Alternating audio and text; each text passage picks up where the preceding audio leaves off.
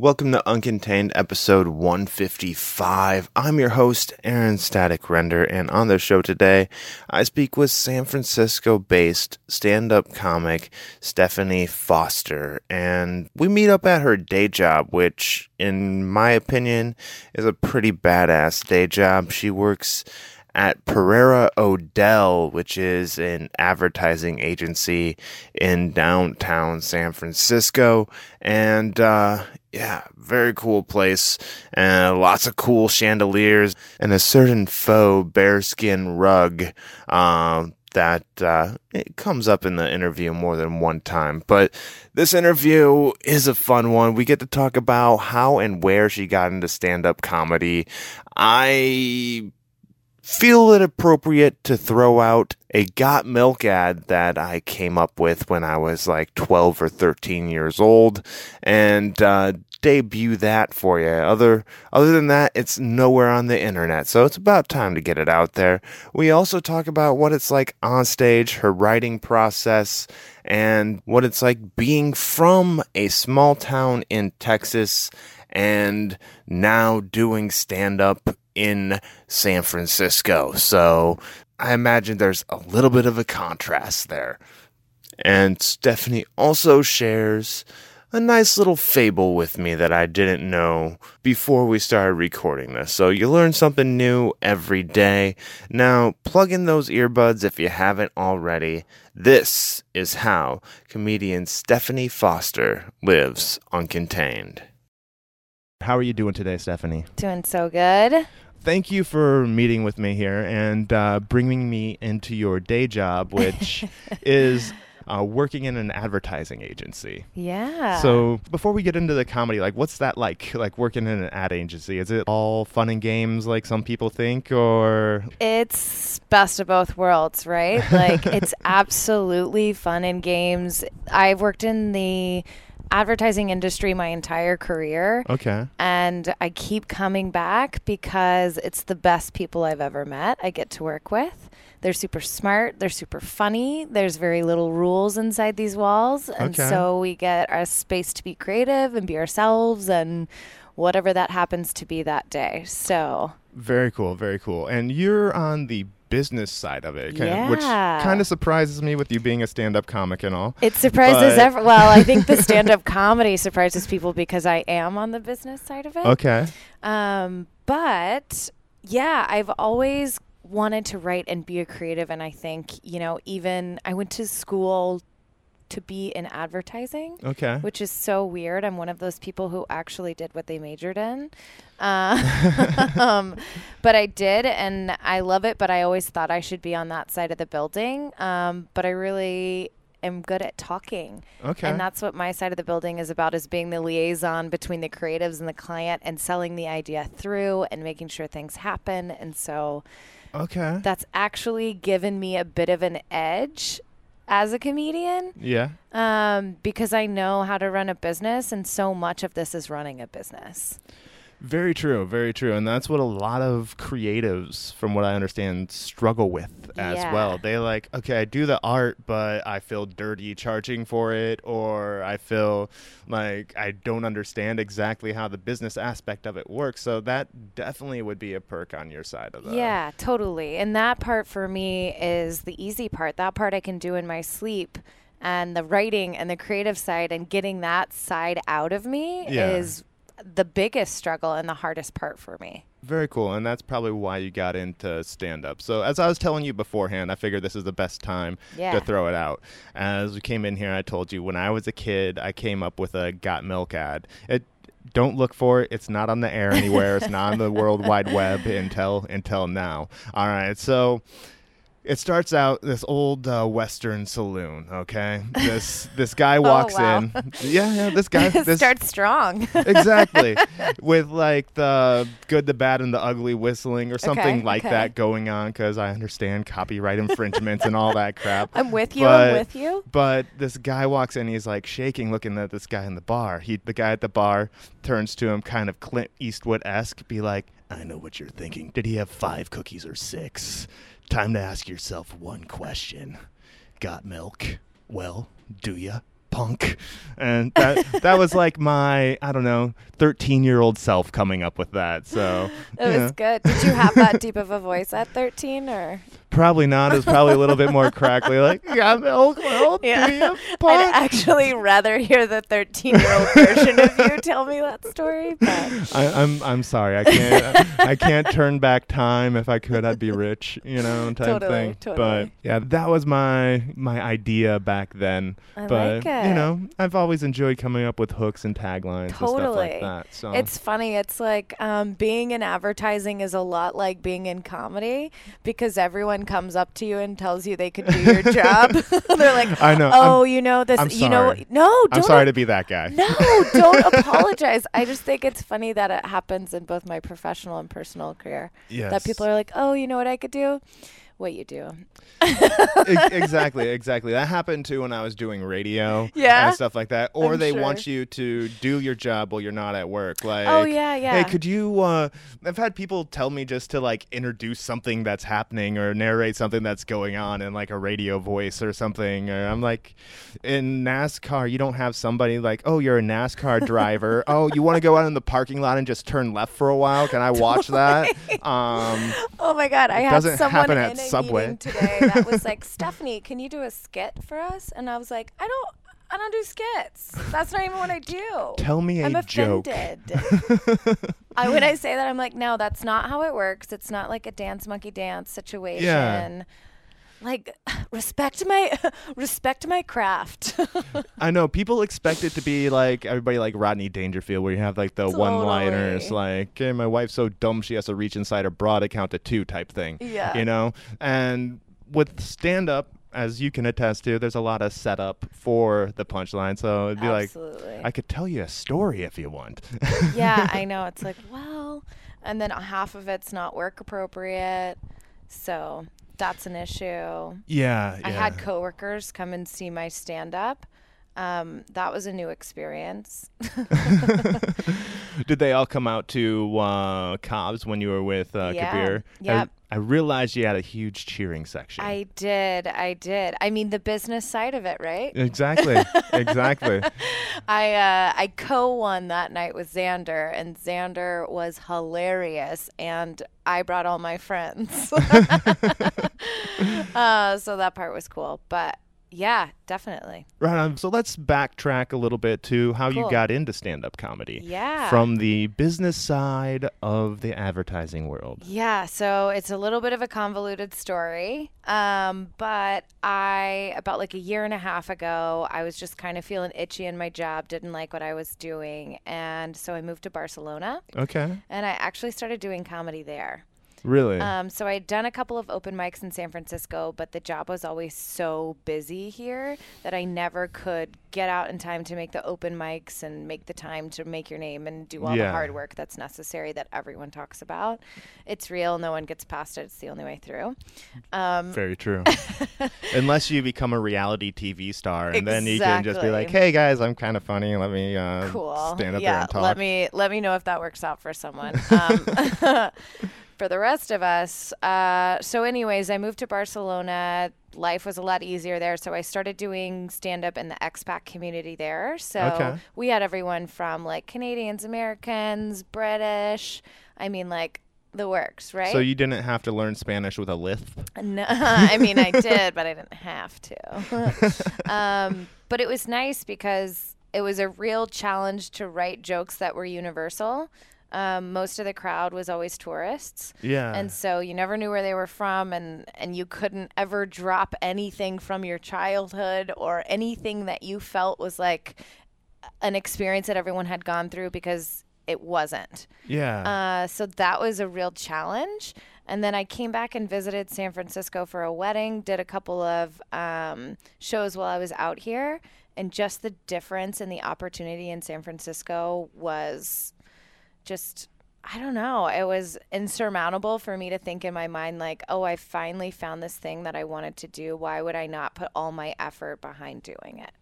Yeah. Cool. I understand what you were saying about like the context of things, like people not getting it, because like back, I'm originally from the Midwest in Iowa, and there's a grocery store chain that I had like a long bit about that I did. And I came out here and I was like, nobody knows what the hell that is. Yeah, totally. It was about like the employees there being dressed like Mormons and stuff like that, but nobody had the context to it. So you had to find something else that would relate universally to them. Totally. Well, I mean, so much of my stuff is political because of my family and where I'm from, and so not being able to touch on any of that was so difficult.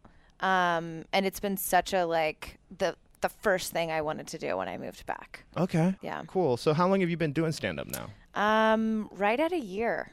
Okay. Yeah. I am like still a baby. Yeah, definitely. I've heard somebody say like each year you've been doing stand-up is like a year of, this sounds very repetitive until I explain it, it's like a year of your life. So like you do stand-up, you're like, your comedy IQ is like that of a 1-year-old. Exactly. Do 2 years, you know, that until like a lot of times they say it like takes about 7 years till you like start getting like bigger things and well-known stuff like that. Yeah. So where you do a lot of political stuff, do you draw comedy from other things, or what aspects of the political arena do you go after? Well, so I grew up in a really small town in Texas. Okay. And my entire family are not only Trump supporters, but like maybe the biggest Trump supporters you could find. So I draw a lot of content from that and the dichotomy between those two things, and like how difficult it is to mentally separate people being your family and people who think basically the opposite of what you think. Yeah. And all the funny things that go along with that, and going home for Christmas and spending it there versus being, you know, my granola San Francisco self here. I draw a lot of content from just being a woman in the universe right now and what that feels like, and funny things and comparing, and I make fun of myself dating. I mean, it's just whatever I'm experiencing, I write about. Whatever's funny to me in real life, whatever's happening, whatever I have to start laughing about because it's so painful. Yeah. I write about that. Okay. All right. So I got a question for you. After seeing you on stage and talking to you here, do you put on a little bit of a character on stage, or is that just another side of you? It's funny. Good question. I don't really know. Okay, because it seems like you got almost a little bit of hustle on stage. Yeah. Like, I guess I'll compare it to this. I actually DJ'd at a strip club for a while. And I'm not saying that you're like a stripper, all right? But it reminded me of some of the game, like playing, like, because in some aspects, like as you're like doing some jokes, you play dumb a little bit. Oh, and, yeah, like, I can tell. I'm like, yeah. I can tell she's smarter than that up there. And, yeah, totally. And you know, in order to play to that crowd. Yeah. So I think it's part of it is definitely an act, and part of it is definitely like what makes the joke funny. Yeah. Right. I think. You know, you're catching me at work on the business side, and I've like been having important business meetings all day, if my boss is listening. But I'm sure he will. Yeah, exactly. But on stage, I have to have like so much confidence, so much swagger, so much all of these things for some of the jokes to land. Otherwise, they just wouldn't. So I think it's a bit of a character, but I think it's like kind of who I wish I could be all the time, is just like that, you know, like just doesn't give a shit, says whatever they want. It's like exactly how it is, and like very nonchalant about it. But in my typical life, I'm very PC. Okay. All right. Yeah. It's interesting to see what some people are like on and off stage. Yeah. Some people are the same. Like yeah, if that's true. I'm guessing if you saw Chris Farley on set and Chris Farley off set, yeah, it's the same or dude. Do you think? But, or maybe like because he's so intense on set, like he has to have a break from that. There are people like that too that are on stage, they're completely extroverted. Yeah. Off stage, they're like, I don't talk to people. That's fair. I've met those comedians before. But I would venture to say that every comedian has to turn off. Yeah. There's a space where that they have to completely turn off, because there's so much that's demanded of you when you're asked to be on and doing that thing, that I think you have to have some kind of off switch. True. Even if it is just stepping away, having a little bit of alone time. Totally. But, like, I don't know, with me personally, like when I'm in front of people and I'm getting laughs, whether I'm on stage or just having a conversation, that energizes me. Totally. Like, I'm like, okay, not necessarily thinking, what can I say funny? Because that's when you say stupid shit. Oh my God. Jesus Christ. I was at a show on Sunday night. Oh, God, what was his name? He was so good. He was hosting at Punchline, and he was saying the exact same thing. He was trying to do some crowd work, and this guy was giving him fucking nothing. And he was just like, do you know what's happening in my head right now? Do you know the anxiety? I am, like, searching, and you're giving me nothing. And it's, God, we've all been there, right? Yeah, that's rough when you're trying to do crowd work in the crowds. Like, nothing gives me more anxiety than crowd work. I'm still working on it. Okay, with you personally, I'll tell you how I feel. But if you have like a relatively small crowd or a huge crowd, which one intimidates you more? Small crowd. All right, same here. And why do you say that? Again, just less to work with, right? I mean, and depending how you're doing the crowd work, sometimes if it's like call out response. Yeah. When you have that bigger crowd, even though it's not an applause, the fact that you're getting that feedback is super helpful. Yes. And I agree. I think also part of it is, too, when people are, like, alone in the crowd or just a few people out there, they're too self-conscious to laugh and let go. Yeah. When they're with the masses and the crowd, the whole mass is laughing, they feel a lot easier to let free, let go. Well, yeah, and it's a numbers game, right? I mean, my humor and your humor have to be on opposite sides of the spectrum, just being humans. And so what I find funny and what you find funny are so wildly different that the more people I have in the room, the more chances I have that someone's going to appreciate my kind of very humor. Very right? true. And then just to your point earlier, once you get one laugh, it's a contagious thing and it starts to pick up, and that doesn't happen in a small room. You could be killing that small room, but you're not getting the feeling of it. I think that's what like most people don't understand about stand-up comedy is that we go and tell the same jokes over and over and over and over and over and drive them into the ground for us. Yes. To the point where we almost hate our own jokes because we've told them so many times. But the reaction you get from crowd to crowd is so different. I think a lot of my friends who have started to come to multiple shows, that's what they've been so shocked by. They're like, that killed at the last stage. I'm like, I'm aware. I was there, but thank you so much for that feedback. But thank you for noticing. Thank you for noticing. It's a parka. Thank you for being attentive. Yeah. One of my best friends was actually the worst heckler I've ever had at a show. Really? Your friend was? She 100% was. She claims she didn't really get stand-up comedy, but I don't know how many rules there were. Yeah, she just thought it was like a one-on-one conversation we were having in front of the crowd. And that's rough. With your friend, it depends on what your relationship's like. You can't tell. You can't tell them to shut the fuck up in front of a crowd of people. Friends out here. No. Friends back home in the Midwest, they'd be like, gosh, shut up, you fucker. But honestly, like back home in Texas, I feel like that would just instigate and make it worse, right? Yeah, and possibly. I did one show in Austin, and the crowd was awesome, but I can't imagine venturing outside of Austin and my show going well. Yeah. Like, I don't know. It would be interesting to take your show to a more conservative area. Like, yeah. So how do you play to the different crowds? Like, say if you found yourself in front of a conservative audience that wasn't quite laughing at all, like, say, the political jokes you're throwing out, what would you do? I just go straight to my dating stuff. Okay. You know, I mean, you got to think about it like with I work in advertising, right? So audience has always been important, and you always speak directly to whatever audience is in front of you, not yourself, not anyone else, not the brand. So that's always kind of been something that's instinctual for me because I've worked on this side of the business.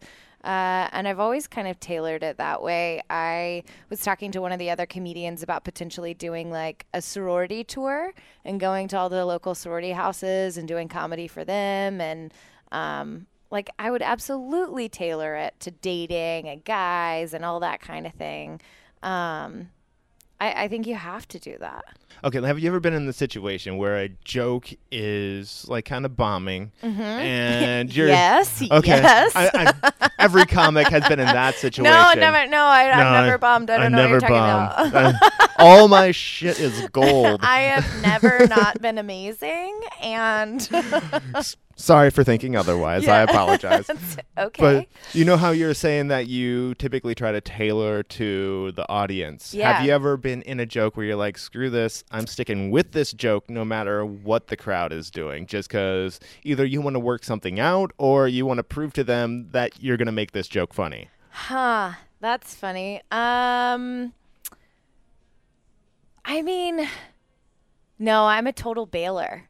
Okay. If it's not working, my thought is, why waste it on this crowd, right?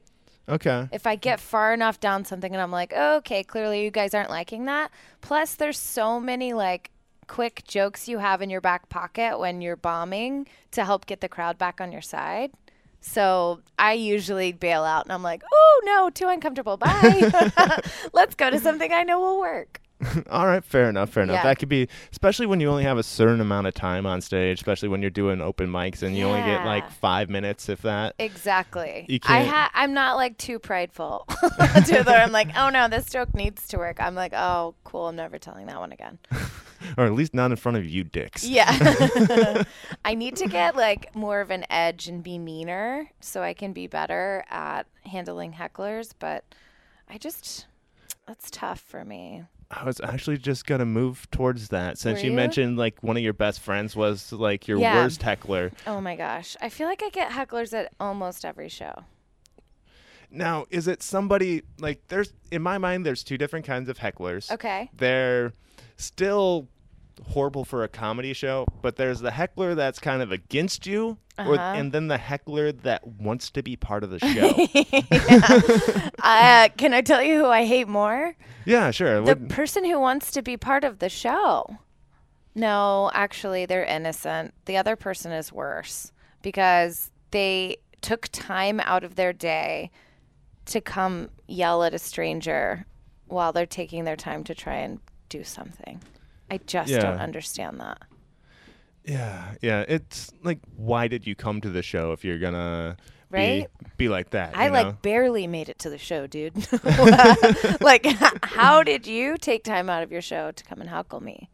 But I don't know. I think that's one of the things that women get a lot worse than men do. I don't know why that is, but it's unfortunate. I think part of that has to do with a lot of women's persona on stage is a lot more nicer and innocent. Yeah. And even in some cases insecure.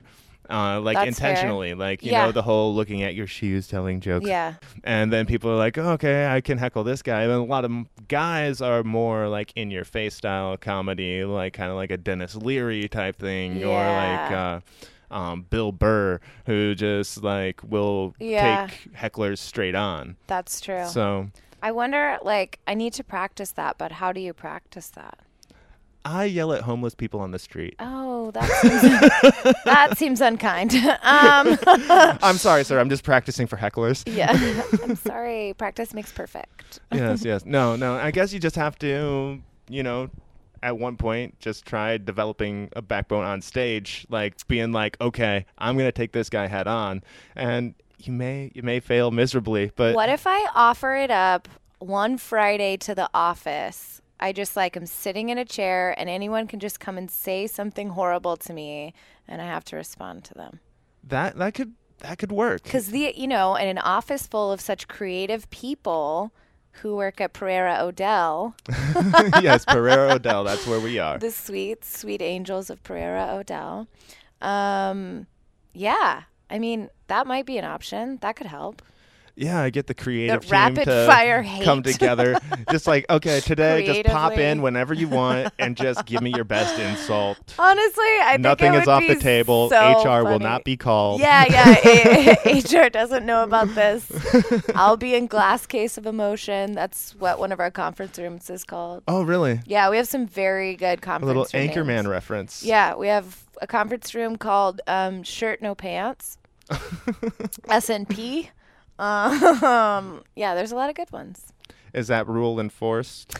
No, I think it was like it's an old agency story. Someone was driving home from something. I don't know. I wasn't listening. Okay, then I won't ask you to go into detail. Good, because I don't know it.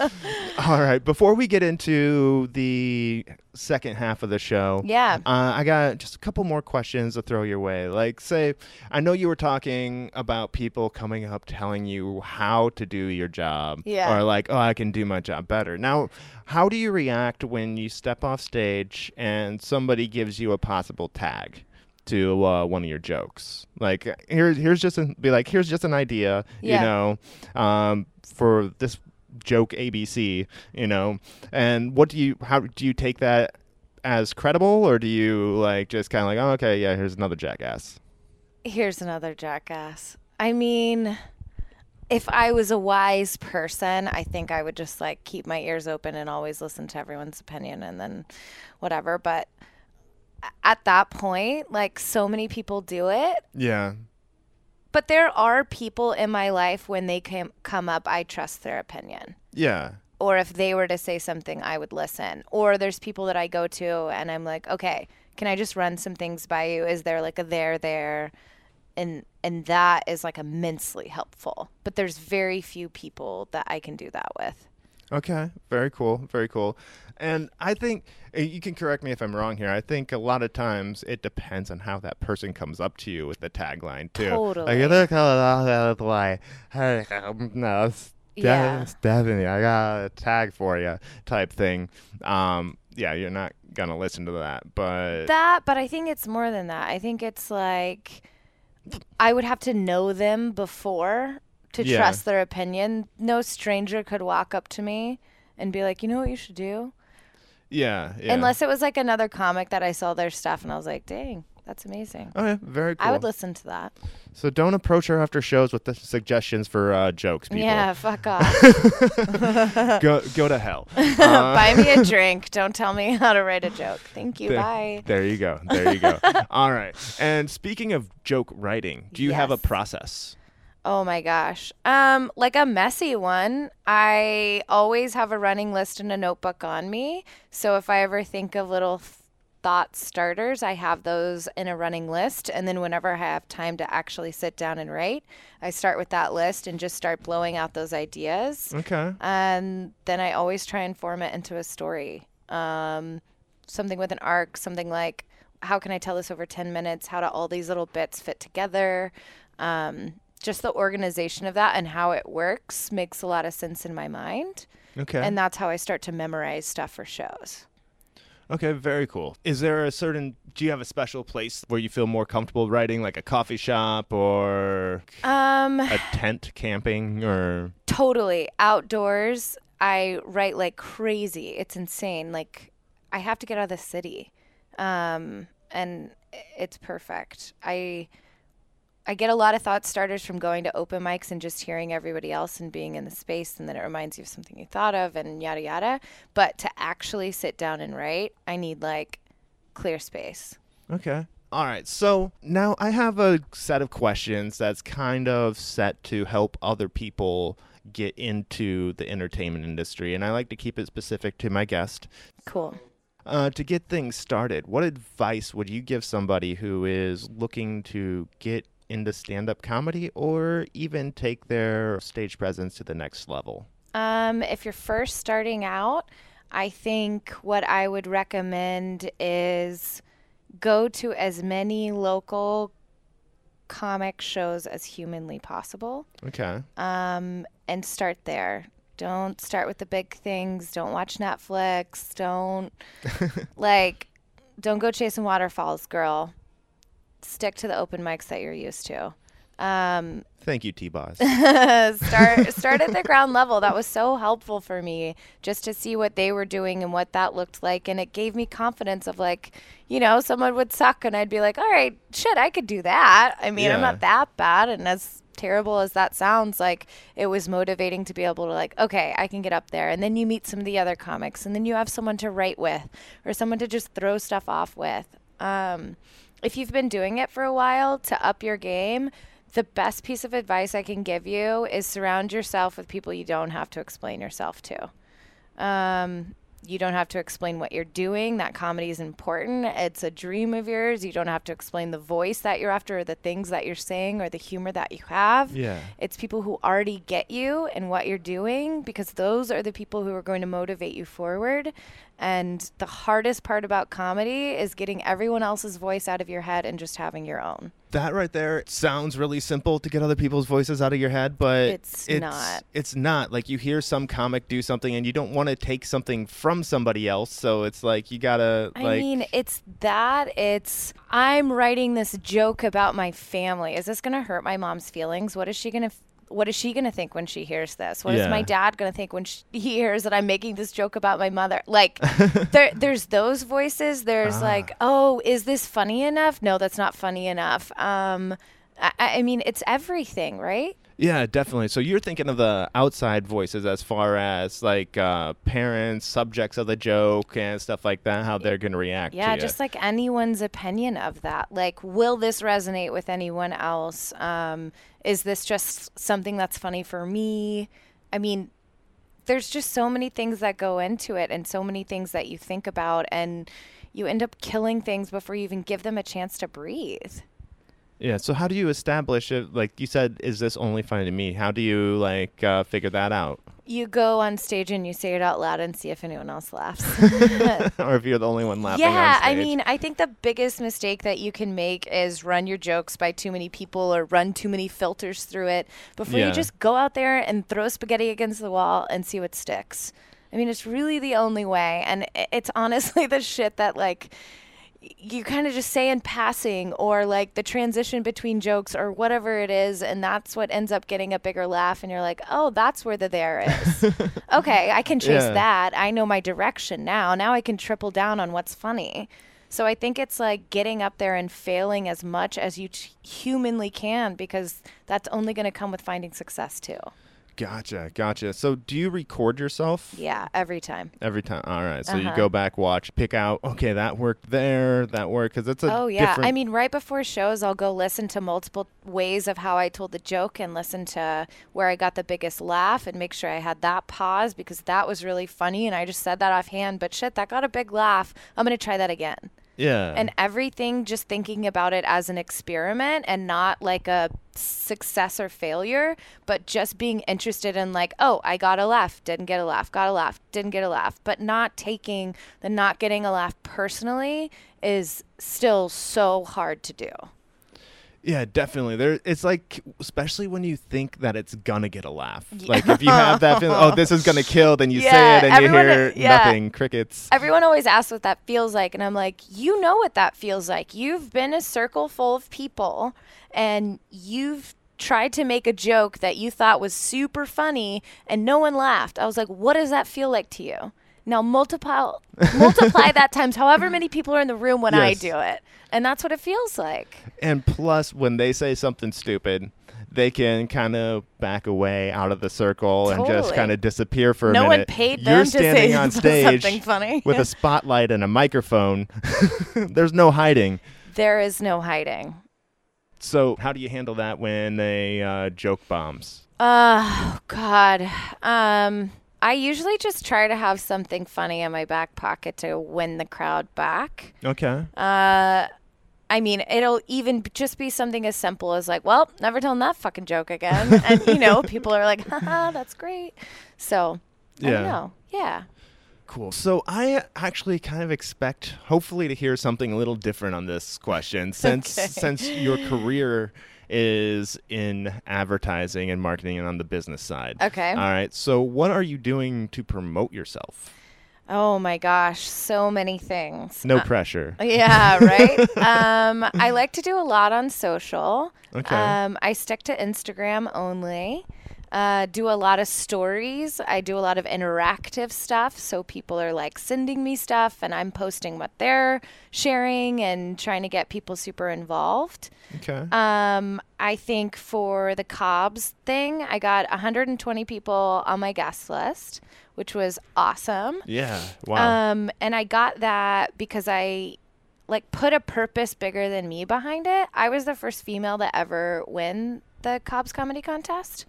And so I found that out, like, that no female had won before, like, maybe a couple weeks before.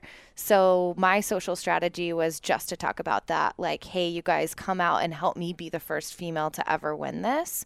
And that's such a hot topic item right now. So instead of just trying to create a wave of noise on my own, I used a wave that was already super huge and just tapped into it. So I don't know. I try to be very sparing with the shows that I do promote. I don't promote all of them. I mean, I'll do a little bit for all of them, but some I'll really double down on. So I'm not annoying people and asking them for stuff constantly because no one likes that comic friend either. Yeah. So it's being human on there. And I don't just post about comedy. I mean, you know, as comics, we are our brand. So I post about my personal life and what's going on there. And I just try to be normal and myself and worth following. Okay. So that's interesting though. Like you put your personal life into it too, because there is a balance I think that you have to walk between all business and all personal, because absolutely you are trying to promote something. But yeah, I mean, to that point, like I've talked about it with other comics too, is we all have a line, right? Like we're all human beings. We're all like trying to live this life too. I have a job. There are some things I have to be careful about with that. Dating. I refuse to ever talk about any current dating situation on stage, on podcast, on anything, because I don't think that's fair. So who are you dating right now? Great question. His name is we'll skip that one. Next time. I told you this wasn't an I Got You Fucker podcast. I'm sorry. I know. Don't lie to me. Yeah. So I don't know. That's definitely part of it. I mean, I don't post a lot about my family on there because that can kind of get a little uncomfortable if people have heard my jokes. So I don't know. Yeah, there's definitely lines, and I think it's a fluid thing that you just figure out as you go. I did not expect people to reach out so much on social channels as they have, but that's an interesting thing that I'm getting used to. Okay. So, like, what kind of people do you have reaching out to? Just fans or, like... That, like, people who have seen shows, so they're like, oh, I didn't want to come say hi, but it was, like, a great show, or I saw you at this show, or I've started to have, like, be at a bar and someone be like, oh, I saw you at Cobb's, and I'm like, oh, cool, this is really fun. So, you know, like, clearly... I'm not cool enough for that to be annoying yet. It's just really exciting. Yes. I haven't made it to that point yet either, where it's like, oh, you recognize me? Go away. I think it's happened like 1.5 times, but I talk about it like it's happened 24 times. So hey, you know, you got to make things seem bigger than they are. It's the entertainment industry. Yeah, come on. You know, I'm getting noticed everywhere I go. People are coming up to me, buying me drinks, and exactly. You get it. Yeah, make it seem like it's a cool thing to do. All right, that is actually some really good advice. Kind of find that mix, and I'm sure it takes a little bit of experimentation to see what you feel comfortable with and what your audience responds to as well. So that is a really good piece of advice right there. Now, you said you've been doing stand-up for roughly a year now. Mm-hmm. To this point, like, what would be a highlight or two that you care to share with the Uncontained audience? Totally. I think one of the highlights would be, I mean, just the very first time of going on stage and doing stand-up. Like, you're such a freaking nervous wreck. You have no idea what it's going to be like.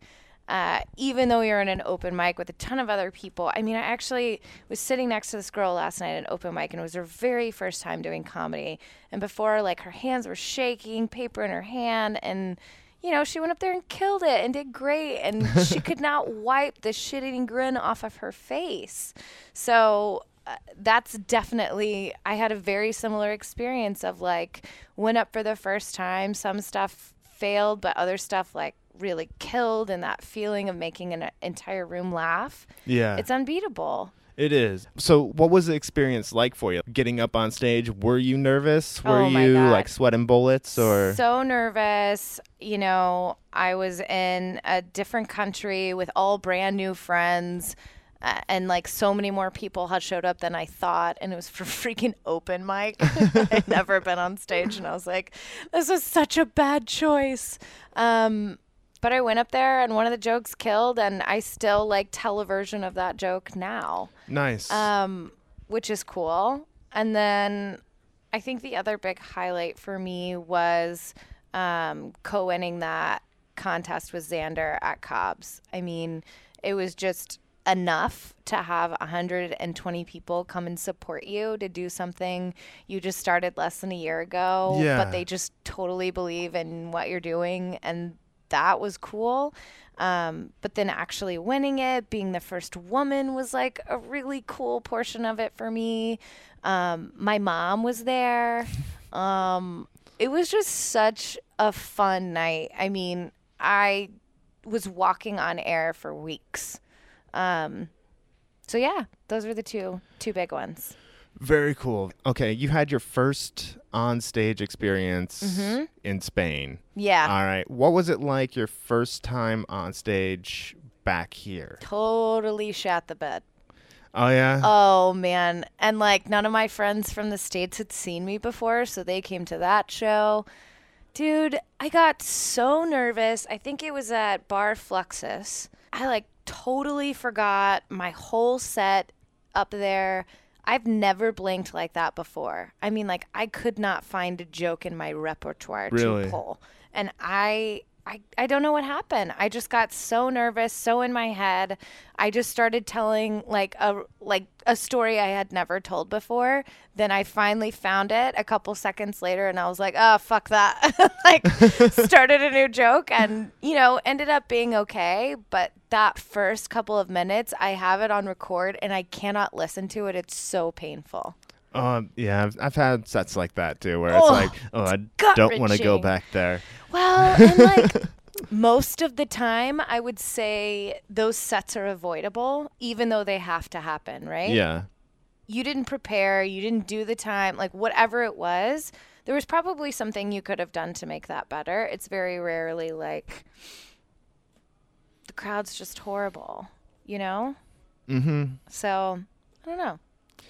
I learned one thing quickly when I was working at the radio station and introducing a band, and there wasn't a big crowd there yet. It was at the beginning of the night, and as I was walking away, I was kind of disappointed with the response that I got, and I was like, oh man, there's nobody out there. Good luck. Then the singer for the band goes, he just said there's nobody out here. Are you guys feeling it? Like this, like, I was like, oh shit. It dawned on me that if anybody's there, you got to treat them like it's a full house. Yeah. Yep. Whether or not you're getting the feedback from them, 100%. you gotta give it to them like they're all there. Totally. Yeah.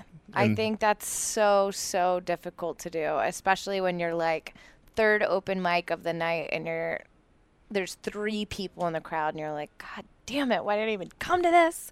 Like, how are you supposed to give them what you would give a crowd to Cobb's? Yeah, exactly. That's so hard. It is.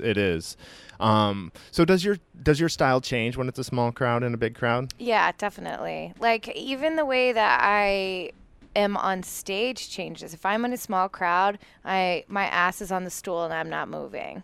If I'm in a bigger crowd, like, I need to work the stage, get to that side, tell them a joke, come over here. Like, I handle it completely differently. I mean, think about it. It's just like you would never speak to 5 people the way you would speak to 100. You'd look like a silly person. It would be a little bit interesting to be that guy just screaming in front of like 5 people. Totally. Yeah, no one wants that. Gotcha. So when somebody does come out and see you perform, when you actually have that full audience or even the small audience, what do you want your audience to go home and remember about your set? That's a really good question. I think I just want it to make them think. Okay. You know, like there's definitely the humor part of it. Yeah. But I think the best way comedy has been explained to me is we're the debate team, but cool. We actually have like legitimate shit we want to say, and I think for the majority of comedians that's why they're out there doing it. They feel there is something they need to say and they have a voice and way to do that. So I think that's what it would be. A lot of my stuff ends up being about like women's issues because those are my issues. So it's probably going to be about that. But okay. Yeah. All right. So basically you want them to think about the issues that you're dealing with. Yeah, definitely. Okay. Yeah. Like, see a different perspective. Exactly. Yeah. All right. It's been awesome talking to you. I got one more question for you here. I appreciate you taking me in here. This awesome place. You got this. That's a fake bear skin on the ground. I think it's fake, right? It is fake, but it actually has fake claws too, which are great. So thank you again, Pereira Odell, for giving me a job and a place to do this podcast. Yeah, and there's, I don't know, I'm just being ADD right now. I'll get back on track. I was going to explain everything. There's like toy trucks and school buses and laundry detergent and like. It's so fun. All of our past clients. I figured it was something like that. So did you have Kiss as a client? Oh, I hope so. I see something Kiss-wise on top of like an old FM radio. Maybe this is just cool stuff. I don't know. I haven't worked here for very long. I'm a freelancer. Okay. But they love me like one of their own. All right, fair enough. That's what matters.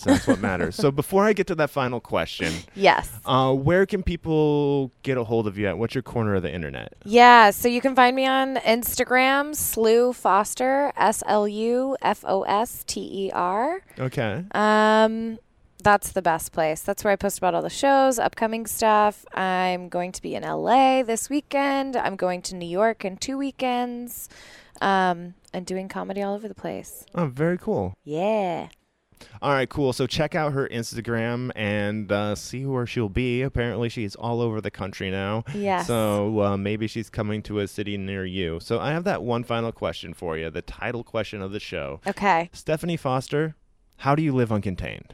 How do I live uncontained? Well, I think I can answer that in a couple of different ways. The first one is like logistically. I don't have a 9-to-5 job. I'm a full-time freelancer. Sometimes I take off for a couple of months and go travel and do comedy. I just moved back from living in Barcelona for the last year and a half. Wow. And I worked as a freelancer and remotely there as well.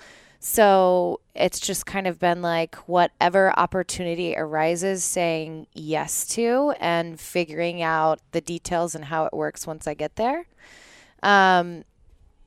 I think from a mental perspective, I grew up in a pretty conservative family, and I've always been the black sheep there and kind of rocked the boat. So I've always kind of been a challenger, and I think that's what makes my comedy interesting, because I'm just constantly challenging the things around me. If it feels right, if it feels good, if it makes sense. Yeah. But I think the biggest challenges thus far have been just the voice inside my own head and limiting yourself and just not going for everything and not feeling confident or like I'm good enough and having that imposter syndrome. Oh, the dreaded imposter syndrome. Like even after winning, it was like, oh, I only won because my friends were there. It's just like shitty things like that, or getting on stage after a rough night. I mean, that that voice inside your head gets so loud. When you bomb, it's just saying, I told you so. Yes, definitely. And just so you know, I was there. I didn't know you, and I thought you were funny, and that's why I asked you on my show. So tell that imposter syndrome to shut the hell up. Yeah, honestly. And tell me a joke. Yeah, fuck off, imposter syndrome. That's my words of advice for everyone. Yeah, I mean, I think it's like reminding yourself how great you are, and again, just surrounding yourself with people who already believe in what you're doing, so you don't waste your time convincing anyone around you about what you're doing. You just have those people who are like, hey, have you gone to an open mic this week? Are you writing? Are you doing that? Like, people who are really pushing you to be better and do things differently. The more people you have around you doing that, the easier it becomes. That is some good advice right there, too. Surround yourself with the like-minded people in a way. Yeah. At least for the creativity sense, anyway. Totally. Yeah, absolutely. Was there anything that you've had to sacrifice in order to pursue stand-up? I think I've had to sacrifice some respect. Interesting. I don't think I have had everybody in my life super stoked that I'm doing stand-up. Yeah. Or that I'm talking about some of the things that I'm talking about, or using the language that I'm using. So that's been really hard because, I think you want the people closest to you to be really stoked for you.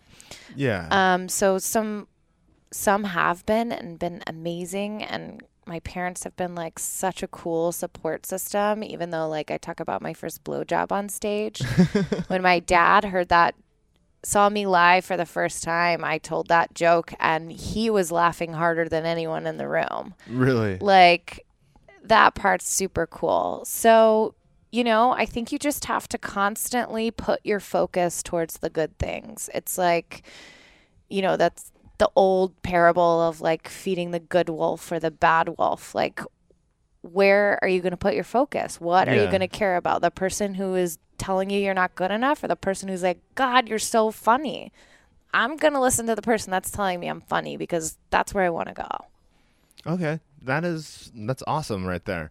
I first you had me lost at the good wolf and the bad wolf. Oh, have you not heard it? Do you want me to tell you? Sure. Let's hear a story. Story time. Sitting next to the bearskin rug. I know, this is actually really funny. Just need a fire burning in the background, and so I don't really remember the whole thing, but the gist of it is there's this grandfather talking to his grandson, and he's telling them this story of two wolves, and this one wolf is feeding into fear and envy and all of these things, and the other one is feeding into confidence and strength and blah, blah, blah, blah. And the grandson asks, well, which wolf wins in the end? And he says, the one that you feed. Okay. So whichever wolf is stronger within you is the one that's going to eat the other one. Exactly. Okay. All right, so cool. You got to make sure that you're feeding the right wolf. All right. That is like an Aesop's fable almost, We're enlightening people here. You get comedy from me, you get fables, what? Get advertising, business advice. God, I'm still stuck on this bearskin rug. and somehow I'm still single, so here we go. All right. So I have one final thing for you to do. Okay. But first, I'd like to thank you for coming on my show. Yeah. And sharing stories about good wolves and bad wolves and all the other advice that you shared. But I think I might have to call this good wolf, bad wolf or something like that. I don't know. I like it. Feed the wolf. Feed the wolf. Or, I don't know. It's a work in progress right now. Gosh. I got a little while. There's a wolf pun in there somewhere. There's a wolf in comics clothing or something like that. Yeah, I'm trying to think. I don't know. We'll have to come up with something here, but we can do that after the show. We won't make people wait for it. They wanted to hear about my process. They can just listen. Yeah.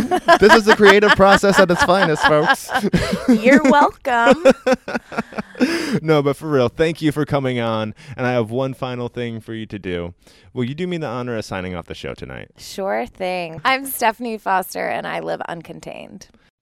And that does it for another episode of Uncontained. Thank you for listening, and thank you to Stephanie Foster for joining me on the episode, and Pereira Odell for letting us do the interview right there in the office with that kick-ass bearskin rug. I'll have to put a picture up of it before too long on my Instagram, which is Uncontained Pod, and it's the same on Instagram and Twitter as well if you want to follow along with the show and get updates when new episodes come out, and updates on past guests as well. Please share this episode with a friend that you think will enjoy it, and there is no advertising power as good as the word of mouth. So go out there and tell your friends to listen. And don't take no for an answer. That's right. Anyway, so go out there and tell your friends to listen and don't take no for an answer. And make them leave a review on their favorite podcast player as well. After all, they want to be just like you. And with that being said, until next time, live uncontained.